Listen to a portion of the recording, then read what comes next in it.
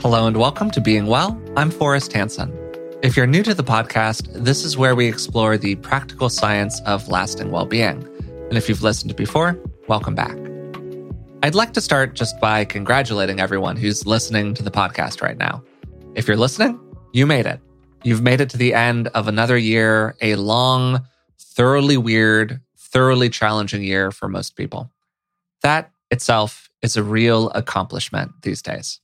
Today, we're going to be focusing on looking back and looking forward, putting 2021 in perspective and setting ourselves up for 2022. To help us do that, I'm joined today, as usual, by Dr. Rick Hansen. Rick is a clinical psychologist and a best-selling author, and he's also, I'm happy to say, my dad. So, Dad, how are you doing today?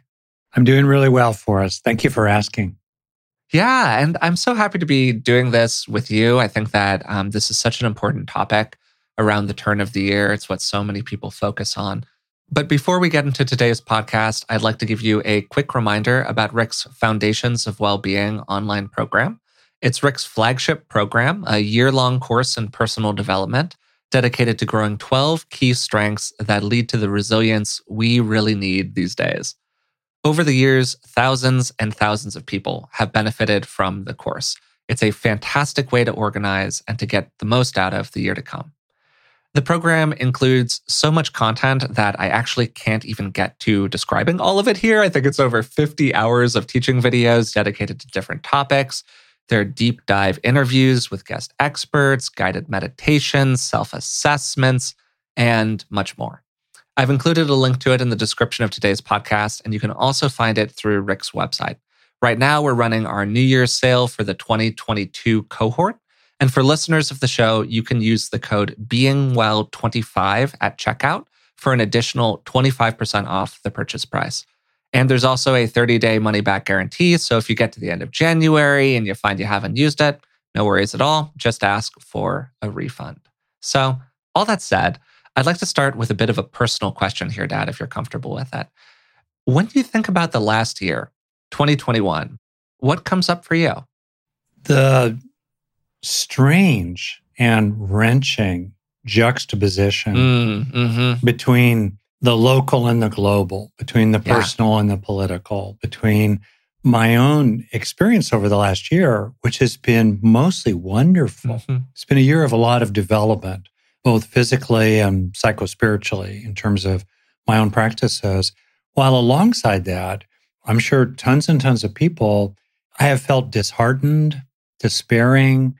Just when I thought we were rounding the bend on COVID, all kinds of other things have developed, resistance to vaccinations and now Omicron and, which evolves better in unvaccinated populations.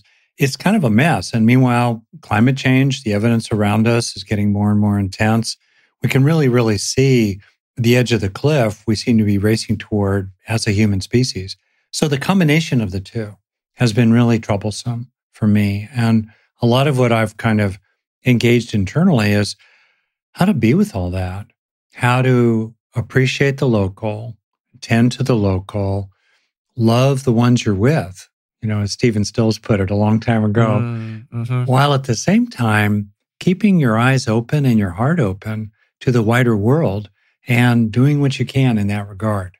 If 2020 was the comet that killed the dinosaurs, 2021 has felt like the fallout of just smog covering the whole globe leading to an ice age. It's been a very different kind of disaster zone. Yeah. But like you're saying, there's been, for me, just this overwhelming level of weirdness associated with the year. We've been in this liminal space where we're not necessarily peak pandemic, quote unquote, but COVID's very much still here. We're going through this whole other round of surge, as you're describing here in the United States around it, new variants emerging, this whole incredibly complicated political discourse around, hey, why can't the pandemic just be over, guys, as we go back to normal, which is, a little out there. But just like you see, understandably, I think,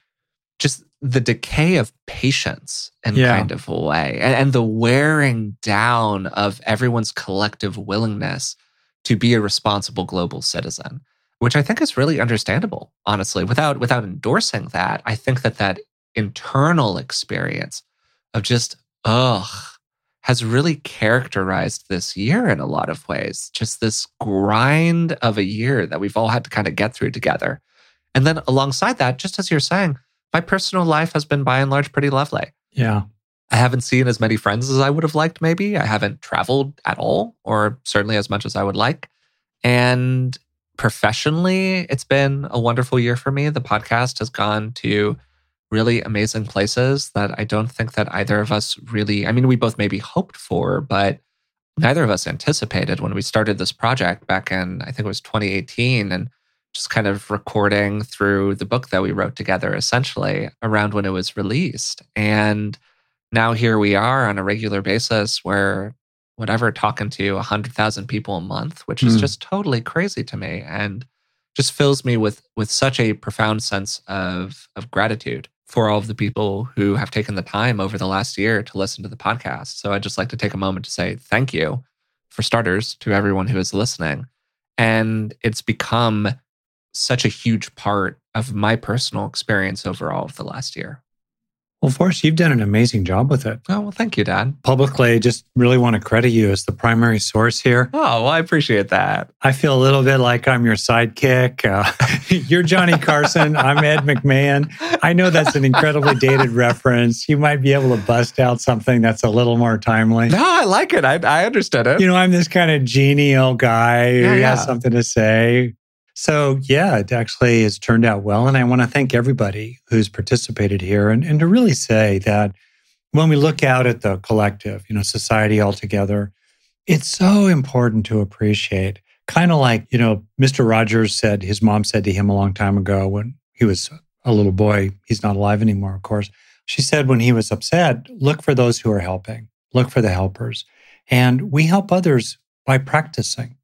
We help others by taking a look inside our own minds and hearts and working with what's there. We help other people in that way. And all the people who've listened to this podcast help the wider world just by doing that, as well as in probably other ways as well. And that helps you and me. Yeah. And it's easy to lose sight of those little threads because individually it's one small thread at a time. And yet altogether, they really weave a fabric that holds society together. And yeah, there's still powerful forces that are tearing at the garment of society. Got it. But it would be so much worse if it were not for those millions and millions of people and millions of threads being spun every day to help maintain the fabric of a basically healthy human society. So I want to really thank you. I want to thank you as listeners, really from my heart, very sincerely. Thank you for helping me have a better life. Yeah, that's really lovely and could not endorse it more strongly. So talking about reflecting on these different issues and the kinds of personal development that we can do that are of central benefit to ourselves and maybe in some small ways are cascading out toward the wider world, a lot of people, of course, go through a process of reflection around the new year where they decide what do they want to focus on, what do they want to think about from the last year, goal setting, New Year's resolutions, all that stuff. And so I'd like to start just by asking you, Dad, do you do any kind of a formal reflection process or goal setting process, anything like that at the end of the year? I do. I have for many years. It's actually been really helpful for me. And I do it with regard to two kinds of years. My birth year, based on when my birthday is, which is in late October, and then the New Year in the Western calendar.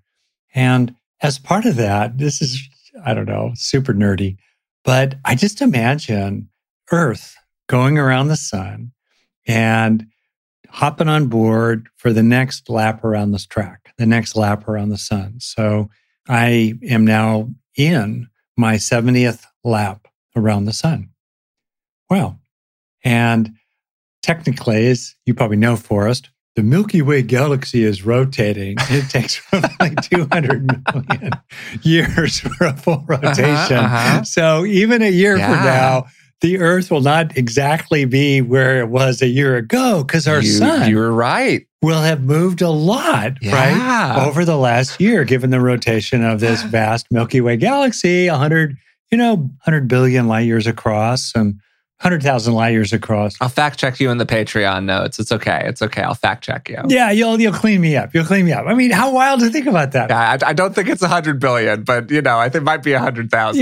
Yeah, not 100,000 light years in diameter. Anyway, so it's rotating away at some velocity. I have no idea, but we'll figure that out later because we're out on the edge of the Milky Way galaxy. So I want a full calculation for us, in the show notes. Yeah, I really do. Right. In any case, just kind of imagining that, like it kind of, I don't know, for me, this third rock from the sun, right? That's a TV show as well. So here you are on the third rock from the sun. You're really dating yourself with the pop culture references so far, Dad. I just gotta toss that out there. How do you want it to be? Right. So I do that. I do it with collages. I do it with writing affirmations. A lot, I do it with a kind of opening to what I want to, in effect, give myself over to, that which will carry me along.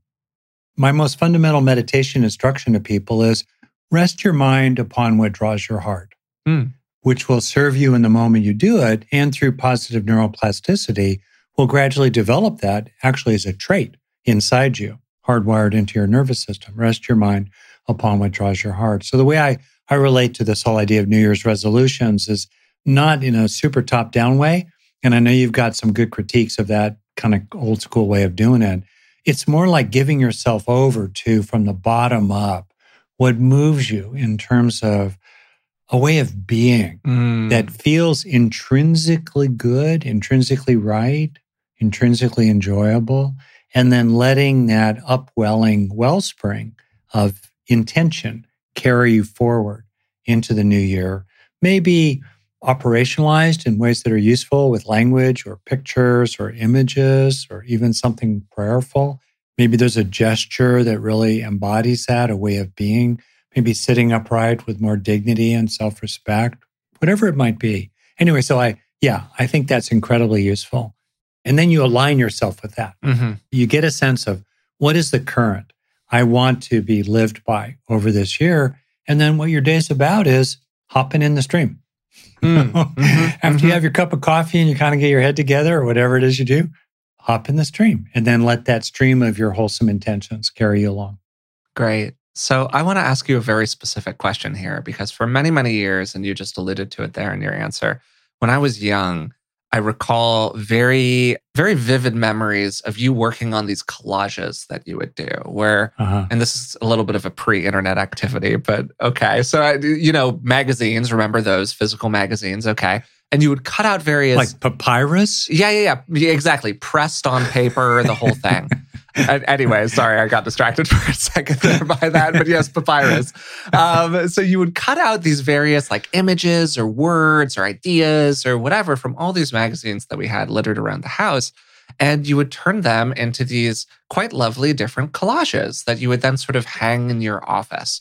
And I think you still have some of them. I have them in all. Deep cold storage. You have them all. Yeah, exactly. So clearly this is a meaningful process for you because you've hung on to these things over time. Yeah. So my question associated with this is, how did it feel like to do that? And what is the stance that you're cultivating in your body, in your mind? What are you opening to? What are you feeling as you're engaging in that process that makes it very experiential for you? Not just what are you thinking about, but how are you approaching it? Oh, yeah. That's great. Yeah. So often, usually I'll have some kind of a focus, sort of, wishes, intentions for the coming year. Maybe way back in the day before I really, settled in with your mom, I made collages about the kind of relationship, the kind of woman I wanted to be with. Yeah. So you could do that kind of a thing. So it helps have a topic, let's say. Maybe it's related to a particular business project, your kind of wishes for this business you're starting, this book you're writing, a major career move you're making, perhaps. Okay. And then inside that, the way I do it is I just kind of flip through magazines, and the ones with expensive ads tend to have the best pictures in them, like Town and Country. Sure. Yeah. Okay. Yeah. Aspirational quality of life magazines. And I also include now calendars from the previous year, pictures of Tibet, Amnesty International. Oh, lovely. Yeah. Good stuff like that.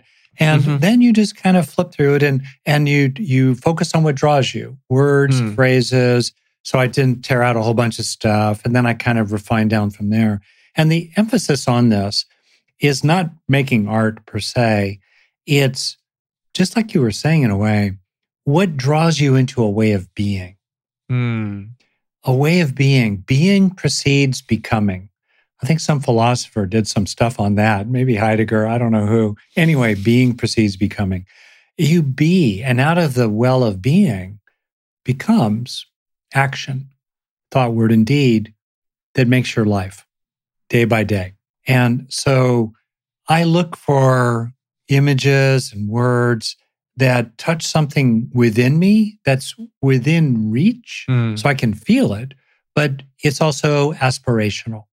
So it's that lovely combination of something you can actually be in touch with, which is also a stretch for you. And I guess I think a lot about this kind of traditional languaging from the early Buddhist tradition and the notion of these heavenly abodes, these dwelling places of enlightened beings, in particular, kindness, compassion, happiness for others, and equanimity, these four primary Brahma Viharas, they're called. But in that word vihara, we have dwelling place. Where is it we want to dwell? And what is it that we wish would dwell within us? The sense of dwelling and indwelling, right? Which has such a lovely feeling to it, doesn't it? I really like that sense of abiding in something that you're pointing to. And that was a little bit what my question was attached to, what the sensation or the feeling tone that you're abiding in as you're engaging in that process is. And it just sounds, like you said, you named these key words, whether it's kind of loving kindness or compassion for other beings, or it's a sense of attunement to the way you want to be out in the world, the kind of aspirational identity you want to have for yourself, where that's a place that we can sit when we're going through this kind of formal reflection process at the end of the year. Yeah. For example, in the collage that I've really held on to and has stayed in my office, it has a picture in it in which a young boy, looks probably about 3, 4, 5 years old, is seen from behind. It's a black and white picture. And the boy is walking out onto a dock that extends out to a lake. And there's a feeling in the picture of a kind of exploration, a joyfulness. You're not afraid for the child going in the water. You have a sense that the child can swim. And that image evokes in me a very archetypal, paradigmatic kind of feeling of joyfulness, boyishness, exploration, the great openness, the water, the infinite, the field of possibility, delight. A lot of classic Rick stuff, Yeah. Kind of independence. You're on your own a little bit. There are others who are back in your play, but it's on you. It's your dock. It's your leap. It's your water, and that just speaks to me. And staying in touch with that childlike quality. I love that. Something that I want to emphasize that you're sort of tacitly pointing to here is that all of our goals, all of our particularly behavior change goals, our resolutions are oriented toward desires, right? They're oriented toward a desire for ourselves or a desire for other people to affect them in positive ways. Yeah. And so it's really good to begin any kind of a resolution process that you go through, which can often get very narrow.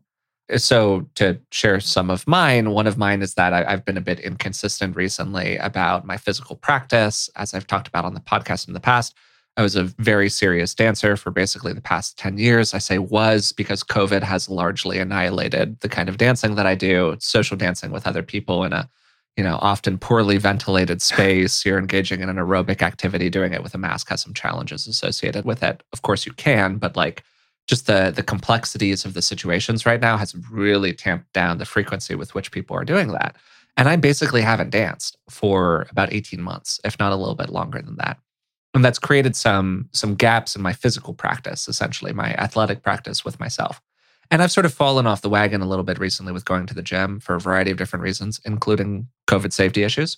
And so one of my goals in the new year is to be more engaged with that physical practice. But a lot of people often start from a place of essentially scarcity. I haven't been doing this thing. I feel bad about it. Okay, I'm going to set a resolution to do the thing that I haven't been doing that I feel bad about not doing. That's the structure of like 90% of resolutions in my experience. They're generally kind of negatively valenced that way. And I think that it is such a different thing to have these positive aspirational desires that are much more holistic. So again, to use myself as an example, rather than being like, Forrest, I don't know, you're losing some muscle tone, or like, Forrest, your body doesn't really look in the mirror the way that you want it to look in the mirror. Like, whoa, that's pretty self-shaming, right? So what about orienting in a more positive direction? I would like to have more opportunities to get out in nature. What's a way that I could do that would also align with my physical activity goals?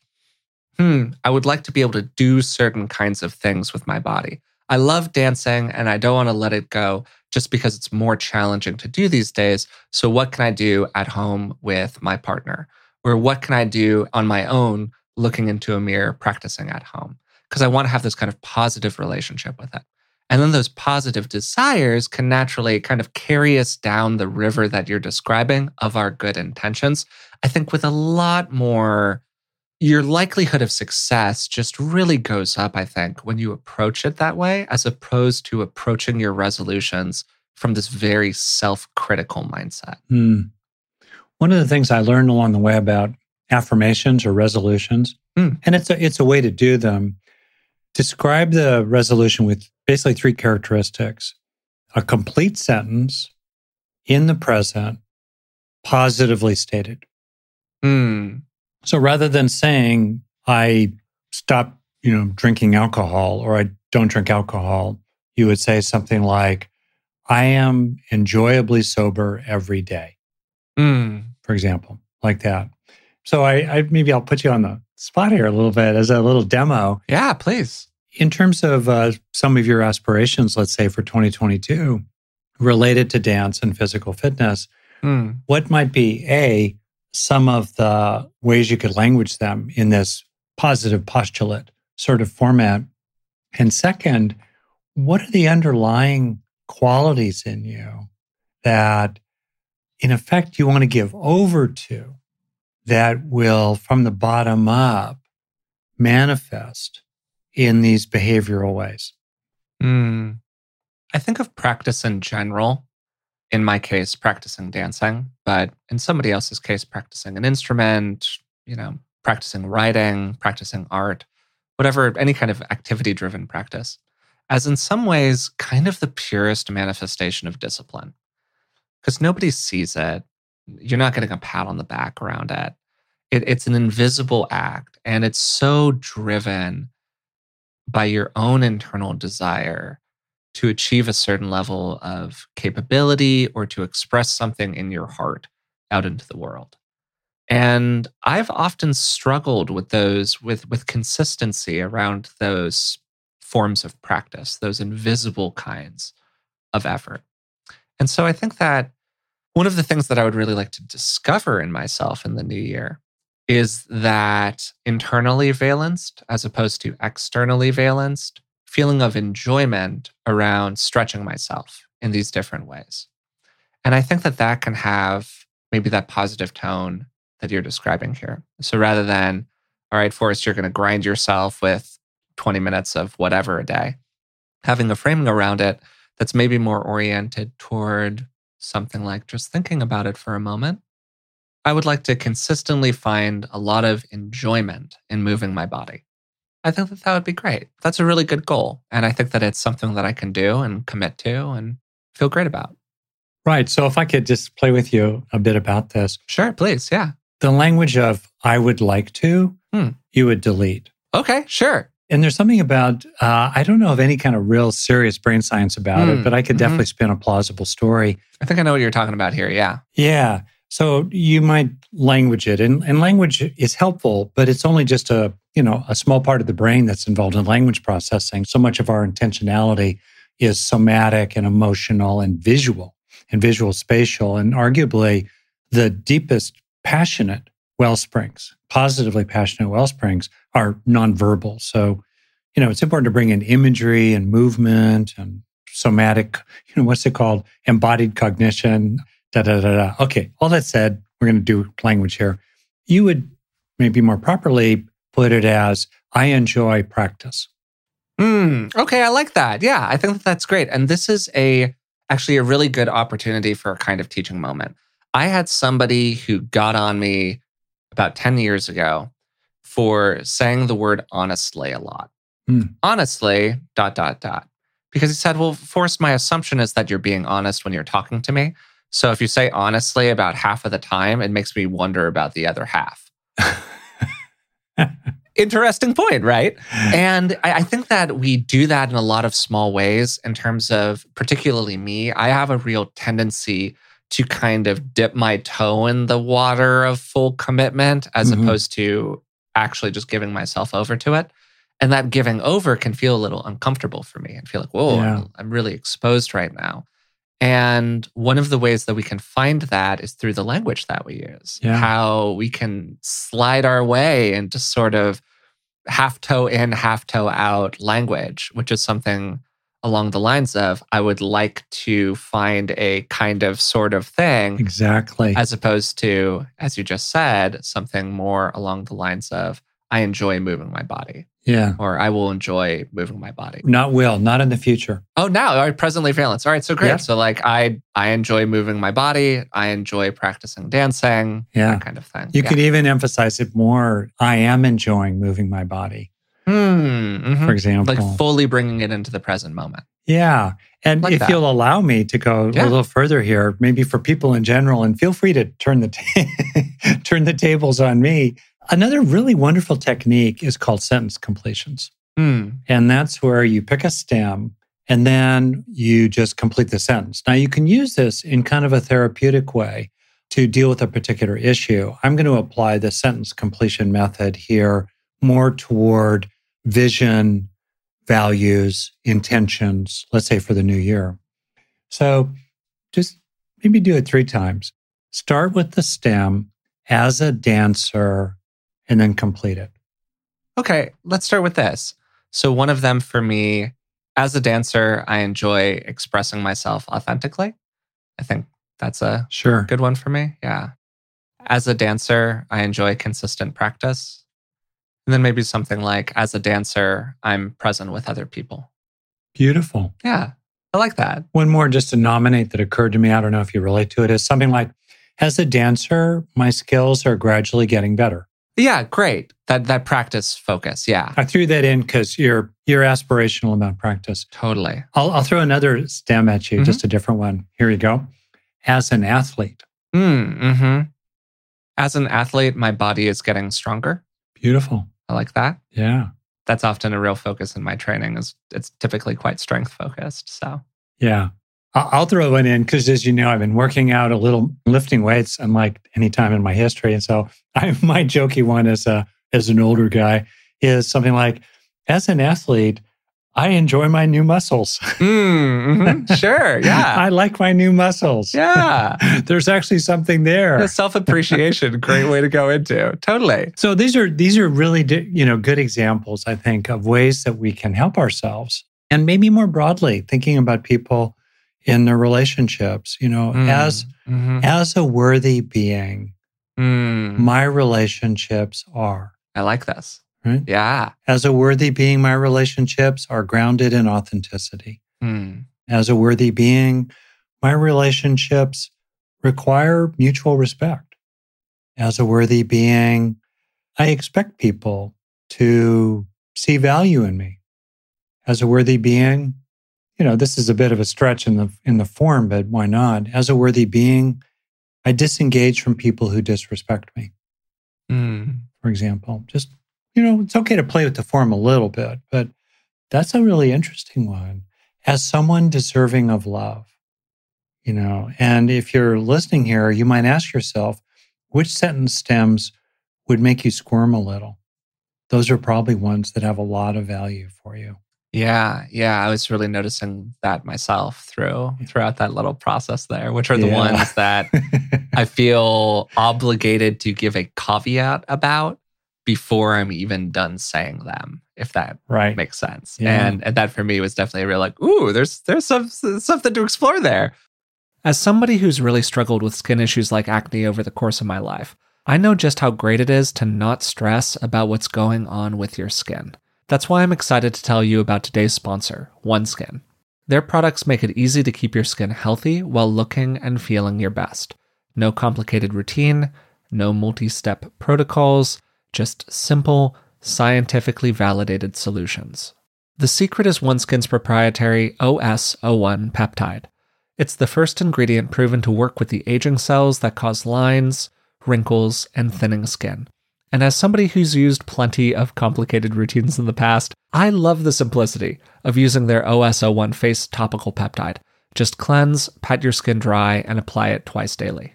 Get started today with 15% off using code BEINGWELL at oneskin.co. That's 15% off oneskin.co with code BEINGWELL.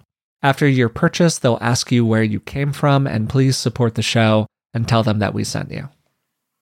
If you're like me, you've probably started to pay closer attention to your long-term health as you've aged. Turning 35 was a bit of a wake-up call for me, and I'm always looking for good sources of information, because it's often really difficult to separate fact from fiction when it comes to our physical health. We had Dr. Tim Spector on the podcast a few years ago. He's a professor of genetic epidemiology and the scientific co-founder at Zoe. And the Zoe Science and Nutrition podcast is truly one of the best resources out there when it comes to this stuff. With the help of world-leading scientists, they help you make smarter health choices every week. And you don't have to just take my word for it. Avid podcast fan Stephanie's Apple review says the Zoe Science and Nutrition podcast is a life-changing, science-based, myth-busting podcast. That's a must-listen for anyone who eats food and wants to understand how it affects their body. With the Zoe Science and Nutrition podcast, you can join Stephanie and millions of others transforming their health. Find it wherever you listen to podcasts. This episode is sponsored by BetterHelp. What would you do if you had an extra hour in your day? We're all looking for more time, but time for what? It's easy to waste time doing the things that don't really matter, and it can sometimes feel like we never have time for what does. Learning what we really value and making it a priority in our lives is something therapy can help us with. As you probably already know, I'm a huge believer in the power of therapy, and working with a therapist has made a huge difference in my life. If you're thinking of starting therapy, give BetterHelp a try. It's entirely online and designed to be convenient, flexible, and suited to your schedule. Just fill out a brief questionnaire to get matched with a licensed therapist, and you can switch therapists at any time for no additional charge. Learn to make time for what makes you happy with BetterHelp.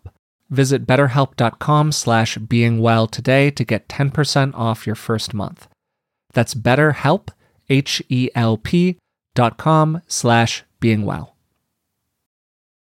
What I really love about this example that you're giving here, Dad, is that these are all identity-based statements. Wonderful. You are claiming the identity of the dancer, claiming the identity of the worthy person. You are stating that is who you are in the moment, and then the fill in the blank flows from there. The behavior, the activity, the commitment flows from that point. Yeah. And this gets to a broader point about resolutions, habit formation, and so on, that I think is really important to name here. In my view, most people abandon or fail at their resolutions because they are essentially creating a change aimed at a behavior rather than at some part of their self-concept or self-identity that is leading to the behavior that they want to change. To use kind of an extreme example of this, it would be kind of like somebody who has very, very severe OCD, just sort of setting a resolution at the start of the year. Oh, I'm gonna resolve to not wash my hands anymore. It's like, well, that you're probably gonna wash your hands excessively again because this is tied to a core identity, a self-concept, a fear, a desire, a something that is very implacable and very hard to change. And the way that you change the behavior ultimately is by changing the self-concept or changing the underlying identity.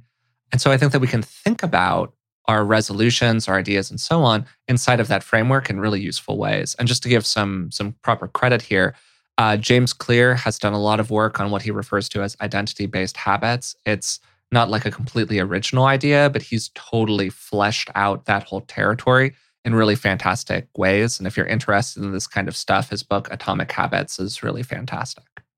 I think you're completely right about identity. And I think it's one of the reasons why informal and informal efforts at personal growth, from psychotherapy to listening to podcasts, one of the things that constrains people is the changes that they think top down they should have and should become are just not consistent with their underlying sense of who they are.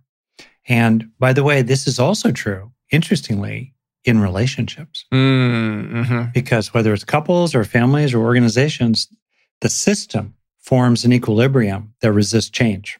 And this is an interesting way to think about relationships, that if we want our relationships to be better, maybe you're in dialogue with somebody else, because this would be to take it to the next level. As a couple, as a family, as a company, let's say, as a temple, as a synagogue, as a church, what are our collective visions, intentions, values, goals for the year? And it's got to feel consistent with our identity in some way, right? So as a couple, again, you could even do this as a couple. I'll just make it up. As a couple whose love for each other is unshakable, fill in the blank, right? As a couple who values trust, then you might move into something like, we agree to resolve all of our upsets each day before we go to sleep. Sure. For example, things like that. So yeah, I think identity is absolutely central. And if you don't have that feeling of it, you don't believe it inside. And so you don't have conviction about it. And when you don't have conviction about it, it has no traction. Yeah. We've spent a number of episodes talking about how to change in meaningful ways, essentially. Yeah. Which gets to this underlying point of identity-based habits from which all of these behaviors then naturally flow. But if somebody's maybe dropping in just for an episode, they're turning on a podcast like ours around the new year and they're checking in and they maybe haven't heard that material, you've talked very extensively in the past about times that you've gone through where you've made a big change to your identity. You thought about yourself one way, and now you're going to think about yourself in a different way. So I don't really want you to just tell the whole story again, but if you could talk about how you approached that internally, maybe what you drew upon to make a big nature-based change like that. Oh, interesting. Well, thank you. One of the most striking examples of that happened in my mid-20s when there was this kind of intense movie of my life revelation over half a minute that led me to realize that growing up, I had been a nerd, but not a wimp. And in that was a deep reframing of my history. Yeah, I was scared. Yeah, I was small. I was really young. And by nature, I'm not an aggressive dominator kind of personality. So being around that sort of thing, especially other boys who were bigger and scarier, and the rest of that was a big deal for me. But no, I stuck up for myself. I was not a wimp. And that was a big deal. And it's really interesting when you start to see yourself in a new way. I think the key part, in a funny way, is not so much the front end of seeing yourself in a new way, but really helping yourself by backfilling the infrastructure so that this new way of regarding yourself, this new feeling of who you are in this world becomes stabilized. That's a really, really important step. And I think of examples of that in people's lives and relationships where they kind of realize, in that relationship, I walked through a certain script every day. And my partner, my in-laws, my job, my kids, they all kind of wrote me into a certain role. And when I was around them, it was really hard to step out of that role. But maybe for various reasons, I'm not around them so much. Maybe they've grown up and moved out. Maybe I've gone through a divorce. And I'm not scripted in that way. I can really step into a new way of being and to kind of claim that freedom and to give yourself room to step into it is, I think, really important. Maybe just to finish with a cultural reference, one of my all-time favorite films, it's violent, but it's brilliant, Straw Dogs. Sam Peckinpah film, Dustin Hoffman, and he's a mathematician, a nerdy, dorky character who has to deal in ways that are really quite violent with a series of threats. And he ends up in the final scenes of the film driving away from this kind of scene of carnage that he got through with this being that he's protecting, this person he's protecting. And this person says to him as they drive away in the closing scenes, "Where are we going?" And the Dustin Hoffman character, with one shattered lens in his glasses and just looking forward, but still with determination, with a half smile, says, "I don't know." And that's okay. It's okay to not know. But he's clearly stepping into it. He landed in a new identity in that film, and he's claiming it. And he doesn't know exactly where he's going, but he knows he's leaving that old script. He's walking away from those old puppet masters and those strings that pulled him one way or another. Often we don't know, but it's enough to know what we ain't going to do anymore. I'm not going to play that game anymore. I'm not going to walk that script anymore. I'm not ever going to step into that kind of relationship again. I don't know what I'm becoming, but I sure know what I'm leaving. Mm-hmm. So present in what you're saying here is this idea of the stories that we tell about ourselves. Great. And the stories that we tell about other people. Super duper. You know? Yep. And it's one of my favorite points. I kind of can't help myself. I'll talk about it here a little bit. But I just think that this idea of personal narrative is so fundamental to who we are. Yeah. And how we conceive of ourselves. And we do get into telling these stories. And they're often the stories that other people tell about us to us. Somebody tells you you are a fill in the blank kind of person. You have a fill in the blank kind of role. Yeah. This is the way you really are. And maybe you don't see it yourself, but I see it. And so I'm telling you that you're this way. And of course, when we're children, that happens constantly. Our parents are constantly telling us, do this, eat that, go there, be with this person. That's what you really want. You don't know what you want. This is what you really want. It's very easily to internalize that in lasting ways. And one of the ways to create the kind of personality stability that you're referring to here, Dad, because the mind doesn't like to hold two conflicting beliefs in it simultaneously. It's very, very uncomfortable to have that kind of cognitive dissonance is what it's referred to as. So when we try to introduce a new form of self-identity, it enters into conflict with the old form of self-identity, and the one that is bigger and stronger and mightier wins. So one way to get around this process is by trying to turn the old identity onto the side of the new identity, by kind of convincing it, you actually were this way all along. And so a way that you can do that is by going back through that personal narrative, that story of the life, looking at it and going, what are all the ways that I actually was fill in the blank back then? What were the ways that I was a tough and strong and active and agent kid? What are the ways where actually I really was smart the whole time? I was just in environments that didn't allow me to demonstrate my smartness. I was a fish being told to climb trees all day. Yep. And so on and so on and so on. We can do this in a lot of small ways, but I think that it is one of the absolutely most powerful personal practices, this reconception of the personal narrative. That's really fantastic, really. And a thing that people can do themselves that I've done with many of my therapy clients is to bring in a lot of photographs from your life, and particularly your childhood, particularly the first 20 years, and then kind of walk through what we see in the pictures. And very often when I'm doing that with someone, I'll just comment on so many of the things you can see in the faces of the people. You can see in the faces of the parents, their weariness, their strain, that false smile they maybe put on behind which is pain. You can see that.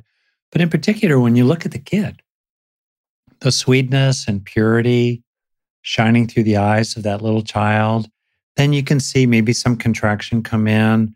And you can also see, though, that even amidst all those challenges, the kid hung in there.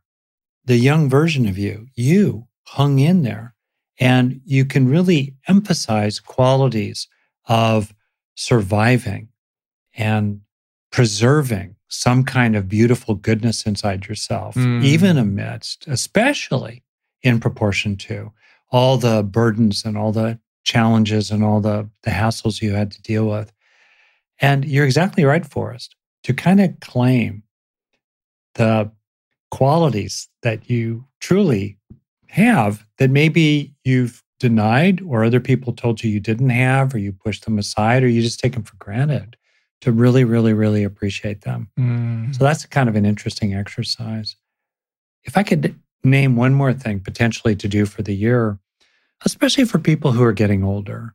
I don't know about you, but I'm getting older. Maybe you are too. I don't know. But many people have approached or passed probably the midline of their life, or they're actually really in the last third of it. How do you want to be? Tell me, what is it you plan to do with your one wild and precious life, as Mary Oliver puts it? And one thing about that is to really ask yourself, okay, are there important parts of you that you have, for good reasons even, shelved over the years, that in the later part of your life would be really useful for you, including in 2022, to reclaim and to make more room for? You don't need to know exactly what will come out of that part of you, but just making room for it. Like maybe there's a part of you that is naturally drawn toward baking and cooking, right?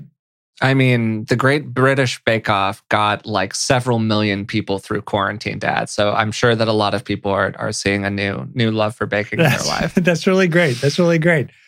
Maybe, speaking of myself, there's a part of you that particularly comes alive when you're in wilderness, including especially maybe when you're alone in wilderness.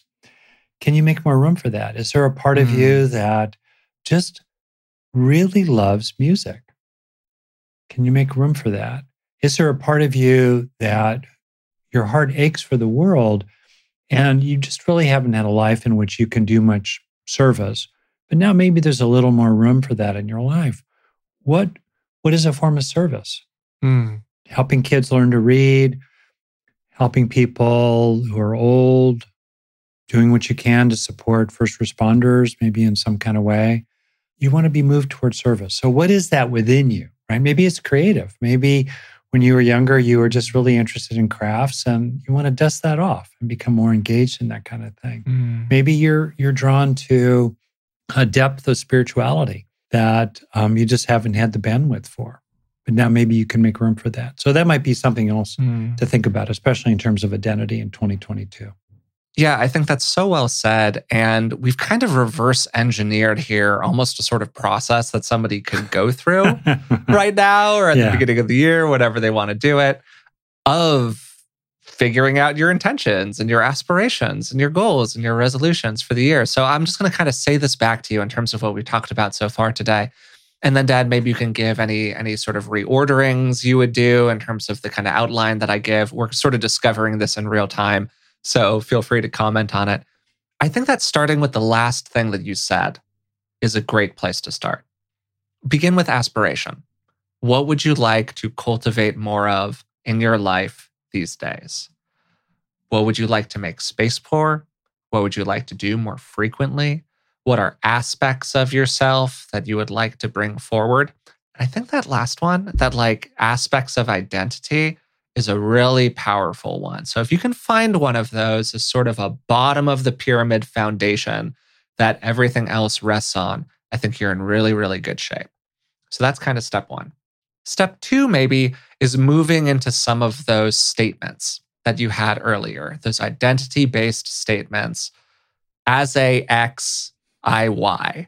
Or as a X, I will Y, except I guess no will because, make it in the moment. I am Y-ing. As an X, I am Y-ing is a good formulation for it.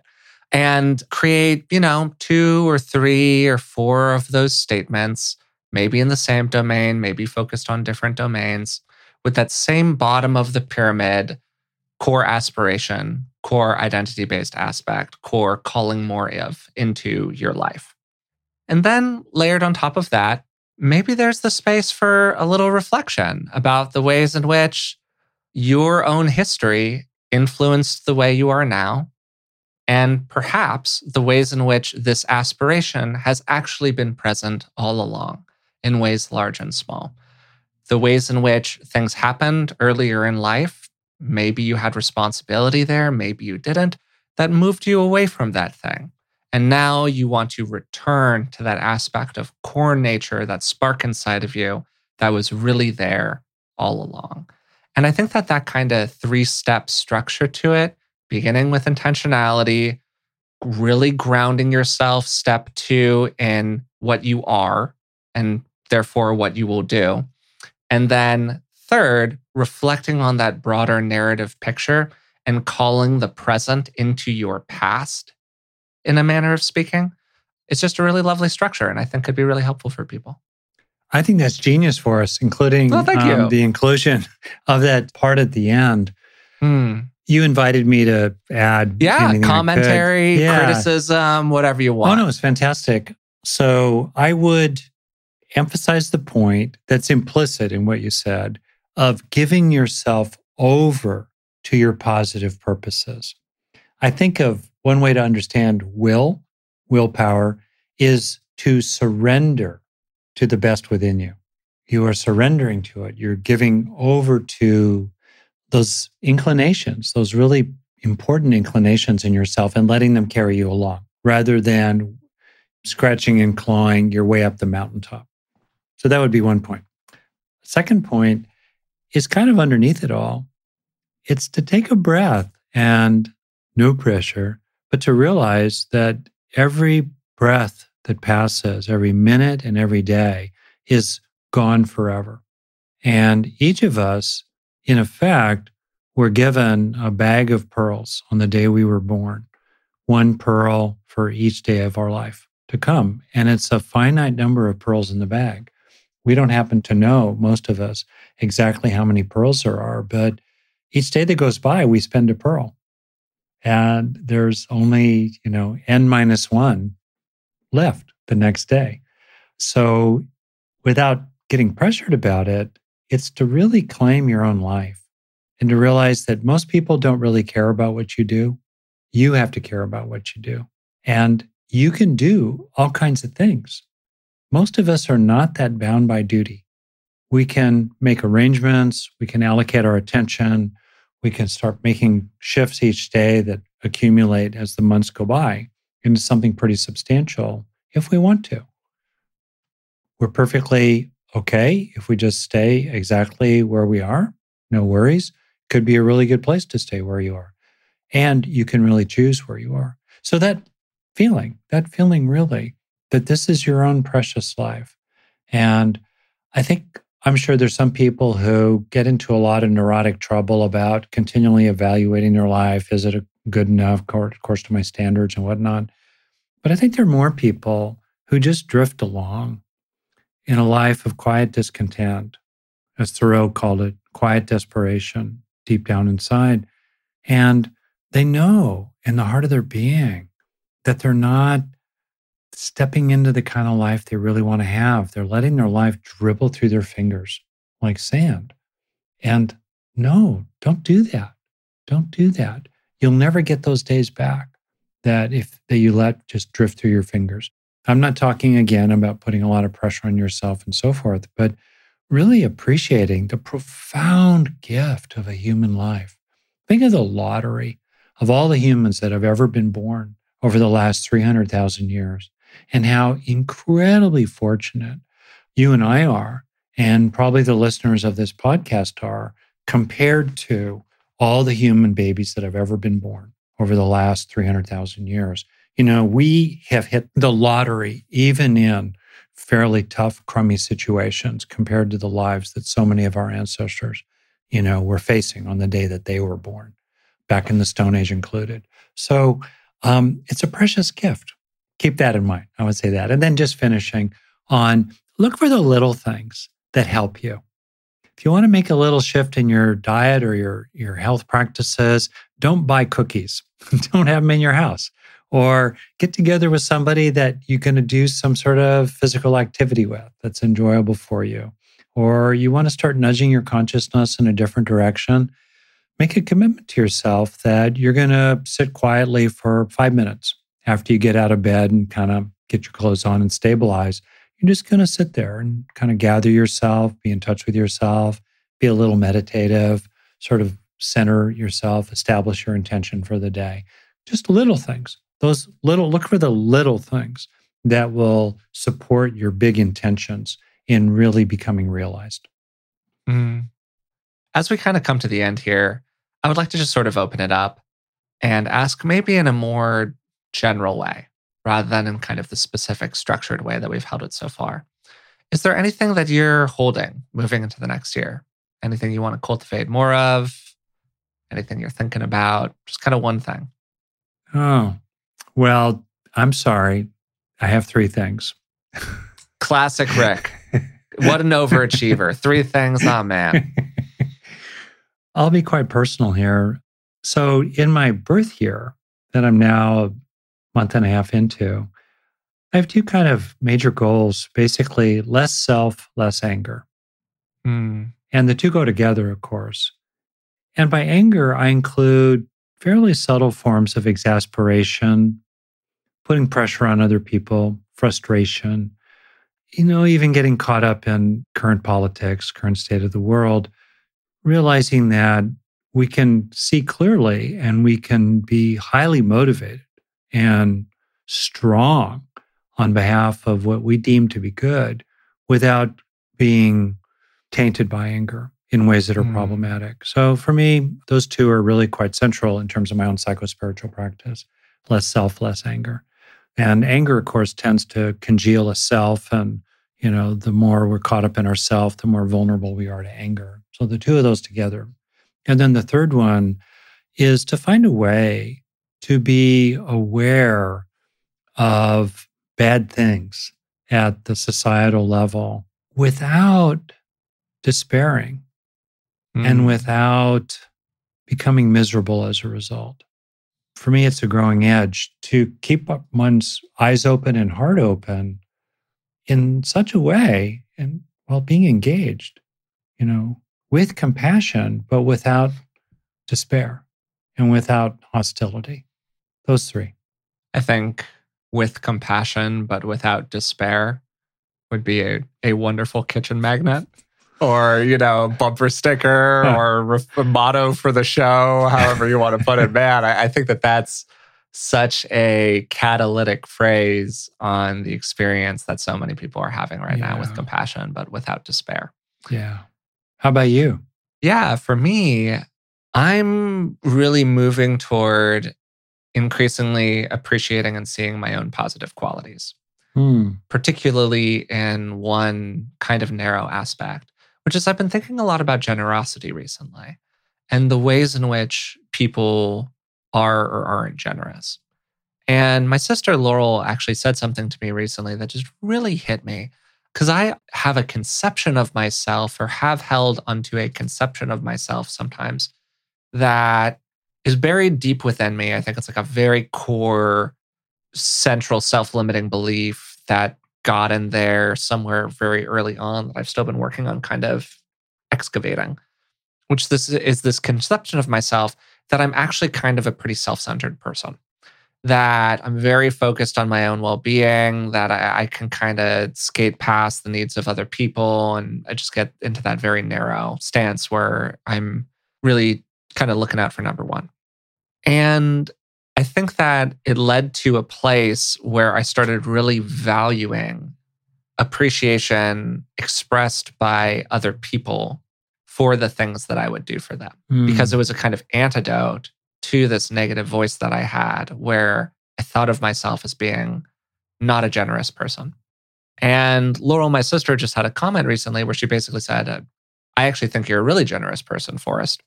And she outlined these various ways. And it was just a very cathartic experience for me.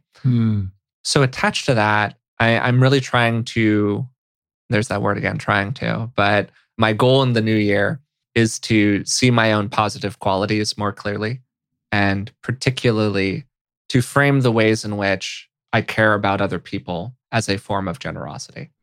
Beautiful. And to really kind of internalize that as a positive resource. Yeah. So that's one of mine.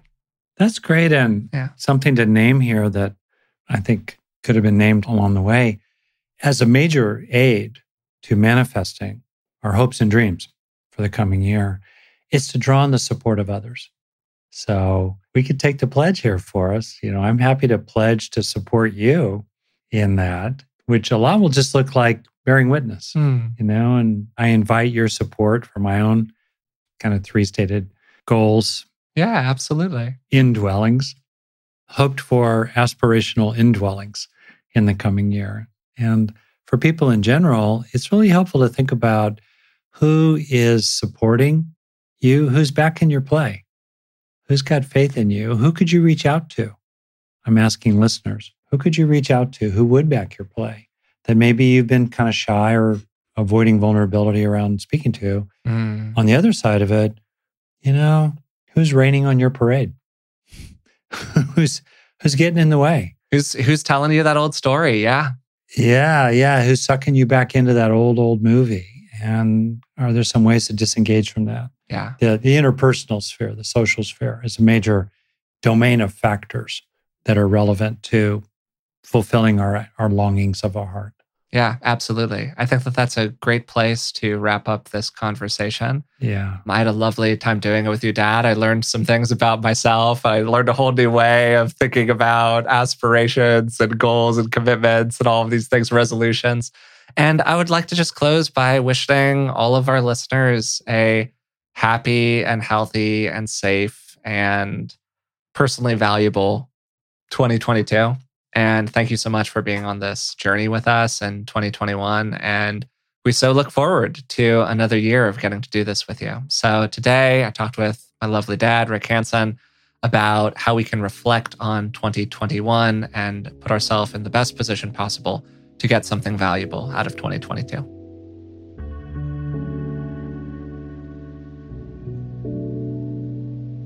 We began the conversation by reflecting on 2021, which has been a long and very strange year for most people. I then asked Rick how he prepares to enter a new year and if he goes through any kind of a formal reflection process. And he really does. For many years, he used to make these elaborate, beautiful collages. I remember them very distinctly as a child. He would cut out all different kinds of images or phrases from different magazines and attach them to a big piece of poster board. And it was a really wonderful process. He still has pretty much all of them to this day. And what we focused on was the feeling inside of him as he would go through that process. Not so much focusing on collaging the activity as the central way to fulfill your New Year's resolutions. Choose what's right for you. Pick any kind of activity that you resonate with. But what was important was the sensation that accompanied it. And Rick talked about resting in this kind of feeling of being carried along by his aspirations. People talk about this in a lot of different ways. Some people like the language of thinking of having a sort of higher self. Others like the language, as Rick often does, of giving over to something larger than themselves. For me, maybe because I'm an internally directed sort of person, I like the idea of connecting with something deeper that's in myself, some younger, truer, more original part of who I am. Maybe it's a younger part of me. Maybe it's a part of me that's just gotten covered over as time has gone on. Whatever it is, something that's really true and authentic inside of myself that aligns with the kind of person that I want to be out in the world moving forward. Rick then introduced this kind of practice of these STEM phrases that begin by claiming an identity and then go on to making a statement of action or behavior that flows naturally from that identity. For this exercise, we focused on me as a dancer. So one might be something like, as a dancer, I am enjoying moving my body authentically. Or maybe as a dancer, I am enjoying practicing consistently. So there are a few important things there. First, you're claiming a distinct identity. And it can be a little helpful to tune into what some of the identities might be that you want to claim, that you feel a little squirmy about claiming. To use the example that I finished the episode with, it's pretty easy for me to say as a dancer, even though for me, there's actually still a little squirminess there too, for whatever reason. Maybe because I've never been a full-time professional dancer or something like that. But for me, where the squirminess really comes in is statements like, as a generous person or as a thoughtful person, these kind of self-affirmation statements where I can feel a part of me to get a little uncomfortable with making that kind of a statement about myself. Maybe because I don't want to seem self-aggrandizing or conceited or something like that. Or maybe I truly have some doubts somewhere deep inside about whether or not I am that kind of good person. And that's why claiming the identity is so powerful. So we start with claiming the identity, and then we declare an ing, a thing we are doing that flows naturally from that identity. So for you, this might be about practicing more. Maybe it's about waking up at a different kind of time. Maybe it's about having a different sort of interaction with your romantic partner. But all of those behaviors only arise truly in grounded ways once we claim the identities that they're based on. If we just try to change the behavior, and particularly if we try to do it with an accompanying tone of self-criticism and self-recrimination, our odds of success go down pretty dramatically. We then talked for a while about changing our personal narratives and the ways in which the stories that we tell about ourselves or the stories that people tell about us can have a dramatic impact on that underlying identity. From there, we created this kind of 3-step process that you might use to change in positive ways. First step, begin with your aspirations. What do you want to call in more of? And maybe, as Rick put it, what's inside of you that you want to reveal more in the year to come? Then, second step, we have those intention stems where you fully claim a kind of identity. As a fill in the blank with your identity statement, I am fill in the blank with what you would like to be enjoying doing in the year to come. Then finally, we can go through a deliberate process of examining our internal narrative and the stories that we tell about ourselves. Maybe, importantly, focusing on the ways in which we have really always been that kind of person. But maybe there were different things that covered it over for whatever reason. I'd like to offer a quick reminder here about Rick's Foundations of Wellbeing online program. It is a fantastic program. It's his flagship offering, and it has helped thousands and thousands of people grow more of what they want in their mind and in their heart. Right now, we have a special offer for podcast listeners. Feel free to use the code BeingWell25 for an additional 25% off the purchase price. There's also a New Year's sale going on right now.